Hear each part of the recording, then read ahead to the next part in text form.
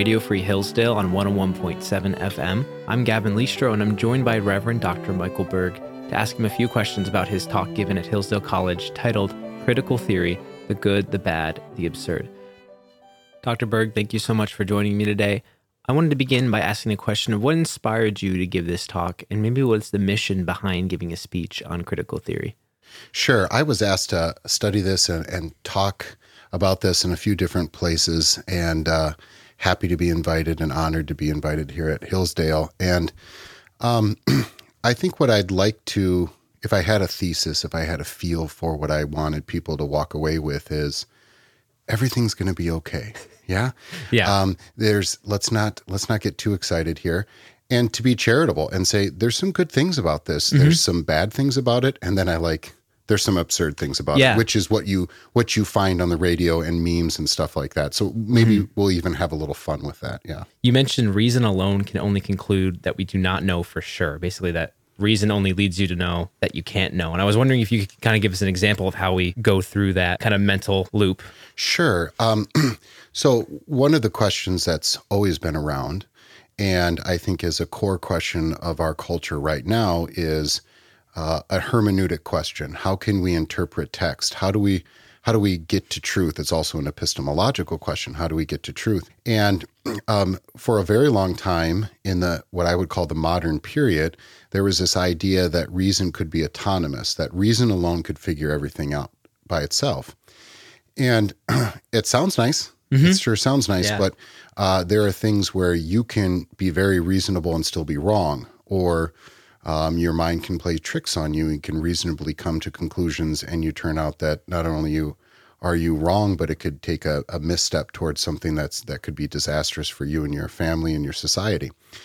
And the big question that people are always asking is, how do I know? How do I know specifically that the things going in my brain actually are going to correspond to things outside myself? And I think that unless you have an absolute grounding outside of yourself, you're going to have problems.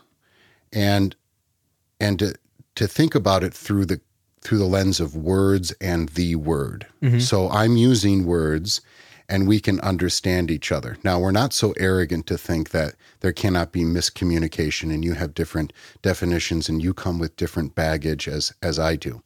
But at the same time, here we are discussing things. And so why is that? Well, one option is to say that there is the Word, and here is a connection to Jesus Christ, who is the Word. And so in our culture right now, people are attacking the meanings of words and have been for decades now. And people will say we need to get away from a logocentric view of truth. And when they say that, they definitely are saying that we get away from a Christocentric idea, right? And so scriptures will tell us that Jesus is the Word. All things, come together in Him. He is the Alpha and the Omega. I would argue everything else in between as well. Mm-hmm. So reason alone needs to have a reference point outside of it. And if we look through the lens of words, or to describe this through words, our words are backed up by the Word, the eternal Logos, the Creator, through whom all things were created. Yeah. Awesome. Yeah. Okay. So you also mentioned Jacques Derrida. I think I said that Derrida. Right? Derrida. Yeah, okay. Yeah. He makes the claim basically that we can't know truth. And along with that, he also says that words don't line up universally person to person. And I was wondering, does that go against the idea of logos and Christian sensibilities that, we believe that the God is Word? Absolutely. And I think when he was trying to get away from a logocentrism, he knew that St. John, in the first chapter of his gospel, called Jesus the Logos, right? And so definitely there, that's definitely there in his thought pattern. And well, the big question is what replaces that? If we can't get to truth in a reliable manner, we cannot talk about truth and falsity, nor can we really talk about right and wrong. And so what replaces that? Well, what has been around for a very long time is power. And so you have oppressor and victim, and that replaces right and wrong and truth and falsity. Who is being oppressed and who is the oppressor? And the oppressed is right, so-called, and the oppressor is wrong. And you can totally understand this, that words have been used for reasons of raw power since the beginning of time. We sympathize with that. But if you don't have a basis for your truth and your morality, this eternal logos, then it's just, your only solution is that the victim then becomes the oppressor, and the oppressor becomes the oppressed, right? Yeah. And then you just have a cycle over and over and over again. Yeah. Yeah. You're listening to Radio Free Hillsdale 101.7 FM. I'm Gavin Listro, joined by Reverend Dr. Michael Berg. We're talking about his talk given at Hillsdale College titled Critical Theory, the Good, the Bad, the Absurd. And I think you just touched on this a little bit, but what happens, I guess, is there a vacuum if you take the logo, if you take basically the author of those words out of the picture? Is what takes its place, or do we just have this kind of emptiness? Yeah. You're groping around in the dark for, I would say, truth, for morality, and this is a big topic in our culture today, identity, right? And so you can go the nihilism, you kind of just give up, there's nothing. Yeah. You can do the relativism, which is, I got my opinion and you have your opinion, and then we just, go our ways. Or what I think what really happens here is it's might makes right. And so it's the power, whoever has the power. And, I like to think about it when you think about, especially when it comes to morality and identity, you can look for those things in three different places. One is your society. This is wrong because a group of people can be wrong about another group of people. It's hard to believe, but this is the history of the world, yes? Yeah. And then the solution that I think a lot of people try to make their ideal is, okay, if society, I'm not going to look to society for my identity, my value, my morality. I look inside of myself. Well, the problem with that is twofold. One is I still have the problem of, what if I think that you're not as valuable as I am, and I have a bigger gun than you? Yeah. The other thing is, and I don't think people really realize this, is you and I are going to have some dark nights, and you can question your value, especially in a broken and we would say from a Christian point of view, a sinful world. And to have that objective outside of you, in Latin it's extra nos, outside of you, that says this is right and wrong, this is truth and this is falsity, and that you're valuable because you're created in the image of God, redeemed by the blood of God. And that absolute thing outside of you is true, even if you say that it's not, right? Which is so powerful, right? Even if your society says you're not. So we live in a, to talk about it in the Western world, especially America, we live in a world that's living off the borrowed capital of Western civilization and the Judeo-Christian worldview, and totally saying that there's flaws in Western civilization. Yeah. Right? Of course. We're not saying this is perfect, right? But when someone goes around saying, I have value, you don't just get to say that. You have to be able to defend that. It's be rooted in something. Yeah, it's got to be rooted in something. And if it's just rooted in your opinion or your society's opinion, we've voted to decide this, that falls apart pretty easily. And so in a similar way that I have to find an eternal logos for truth and for morality, I also have to find it for value for myself, in a society. Yeah. The bulk of your talk, I noticed, is talking about critical theory and kind of its role in today's conversation. Could you briefly just summarize what critical theory is in the context you're talking about? And critical theory is an overarching term that would describe a move away from what they would call traditional theories, plural, but really it's a move from what we would rightfully call a liberal theory. So liberal, think free, right? So free religion, free speech, free markets, to whatever extent it gets played out in different times and places, America, France, Brazil, all these kind of different things. But the idea of a liberal democracy, that kind of idea. And critical theory would say this not only has been not sufficient enough to free people. It has, in certain circumstances, actually produced structures that are keeping people down. So critical theory is then moving away from the traditional liberal theory of Western civilization in a broad sense. What came out of it then would be like literary theories like queer theory, and then a very obscure, until today is critical race theory, which is actually a pretty obscure legal theory. So now we kind of you mentioned before that this is not just to throw out the baby with the bathwater. These can be useful tools, especially in a literary way. Like I am going to critique certain texts and look for structures, powers. I mean, this is what you do in English class on a higher level. There's nothing necessarily wrong with that. The critical race theory, which is a legal theory, is a little bit more about action. So they would say the liberal imagination is poor. And so you have these things about, everybody's created equal and all this stuff. And they say that's cute. But in reality, people are still being oppressed, which we would say, of course, right? Yeah. But their solution is to say you have to throw out these structures and you have to be active in a legal manner to get things to the point where there's actual equity, right? And so maybe the difference between like Martin Luther King Jr. in his letter from a Birmingham jail, calling out the clergy of the South and saying you're not living up to your ideals, as opposed to maybe a more Black Power movement, which said, if you're going to wait for all the white people to be nice to you, you're going to be waiting a long time. You need to take power into your own hands. It's not about right and wrong.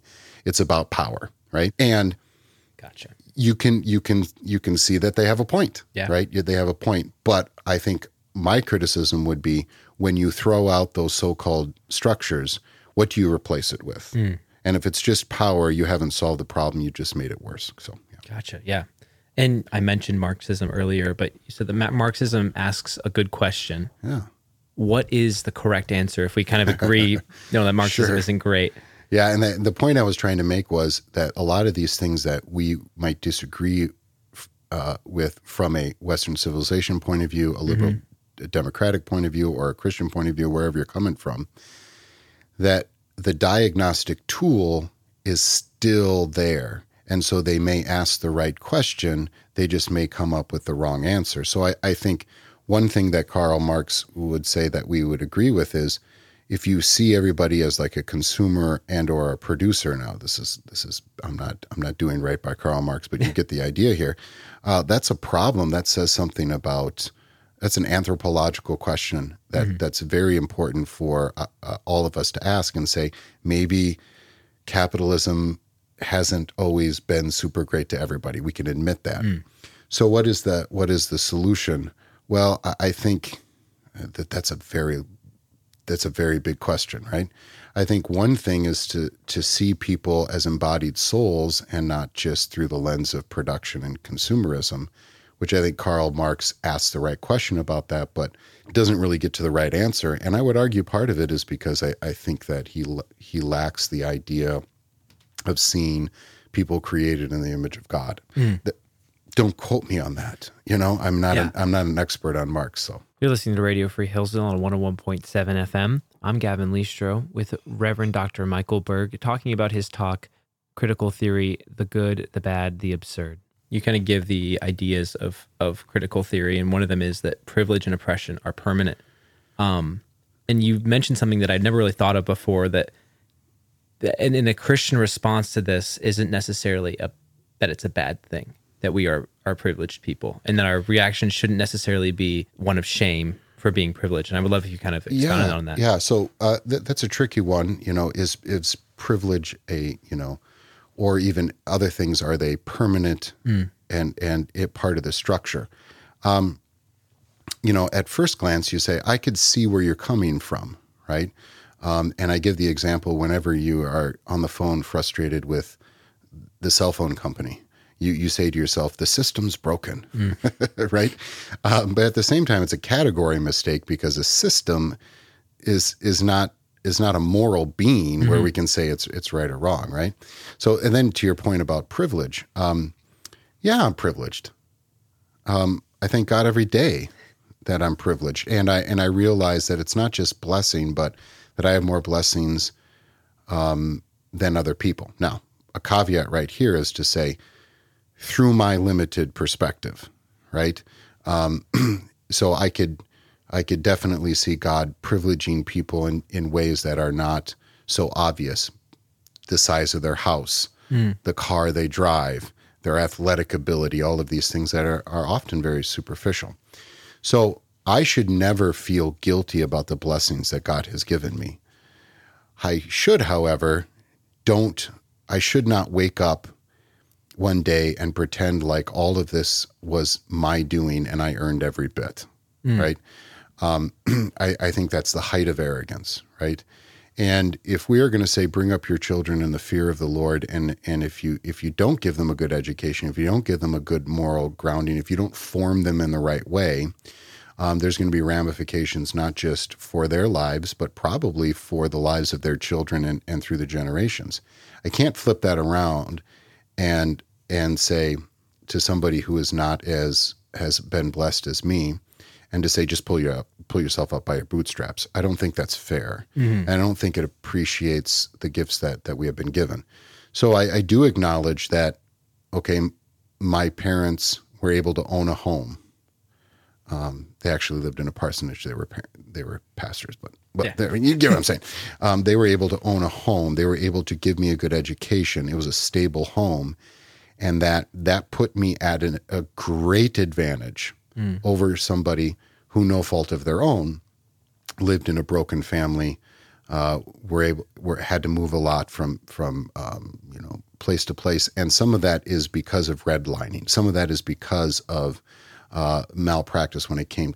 I admit that. At the same time, I'm still responsible for my actions, right? And so I think the point is, as we're Christians and looking at these cultural debates, is first of all, somebody needs to be the adult in the room. Yeah. And don't necessarily pick sides. There's always nuance, right? The world is in grayscale. It's very rarely a black and white thing. And so to be sympathetic, but also to appreciate and yet not feel guilty about the blessings that God has given me makes me generous, makes me compassionate, makes me all of those things are the gifts of the Spirit that we read about. Yeah. Yeah. And I think that plays to your comment about how there's truth in isms and ologies, but not necessarily, they're human constructs, they're human ideas. Yeah, every ism and ology, usually, you could think of some that maybe don't, but every ism and ology has a kernel of truth to it and has a diagnostic tool that is being used, and we shouldn't ignore that. And every ism and ology, because it comes from man, is going to be deeply flawed, right? And so it's not about picking sides, but about being compassionate and nuanced. In one moment in your conversation, you call the discussion of critical theory potentially passé, or don't feed the beast, I think is the word you used. And I think that's a great point. I just wonder, as Christians, how do we navigate this conversation without necessarily promoting the noise, or adding to it? Such a great question. Yeah. And when I said that, I've said this in other contexts, that critical theory is a little passé. And what I meant was, in academic settings, it's people go, Now, that doesn't mean the ramifications that come down to our society are not with us, and we have to deal with them, and that they're going to do some damage and probably some good too. Those ramifications are still there. But sometimes the church ends up being 30 years behind the curve, and making a big deal about something that maybe shouldn't be made as that big a deal of. That's a dumb way to say it, but you know what I mean. Sure. But to your point of how do we deal with this, I think lesson number one is don't use the language, as fun as it may be, cancel culture, wokeism, all that kind of stuff. And a lot of it, as a person who likes language, is actually these are nice turn of phrase, These are actually, and they're quite meaningful in a very real way. They are co-opted by the media, and they get used on social media to the point where they're almost meaningless. They're so ubiquitous for a while. They're everywhere. But the other thing is, when you step out of the biblical language, there's always a little bit of a danger, because now you're using the language of the secular world, which can be necessary and actually can be quite useful, but now you're on their turf. And I don't mean like their turf, those people over there. I mean not only the people who are advancing maybe critical theory, but also the critics of critical theory from a different point of view. You are using their language, and you give up something when you don't use the biblical language. And so privilege, yes, but can I nuance that with the word blessing? Yeah. And I don't want to be, I got to be careful there, because I don't want to be too dismissive of somebody who says, you have more privilege than me. And I say, no, I'm just blessed. That's not helpful. Yeah. But you get what I'm saying, that this comes from God. Other examples, you could think of being enlightened, woke and stuff like that. Can I use different words there? Can I start using the word image of God? Can I start using the word everybody's seeking righteousness and trying to be seeking value? Can I put those into biblical concepts? And then I think I can bring in nuance, and I can minister to people in a different way. And so from a Christian point of view, one easy step is catch yourself using those catchphrases and say, can I use terms that are more nuanced, and can I get to a biblical concept with those words? Dr. Berg, thank you so much for your time. We appreciate you coming in. Oh, that was a great privilege to be here. Thank you very much. I'm Gavin Listro, and you've been listening to Radio Free Hillsdale on 101.7 FM.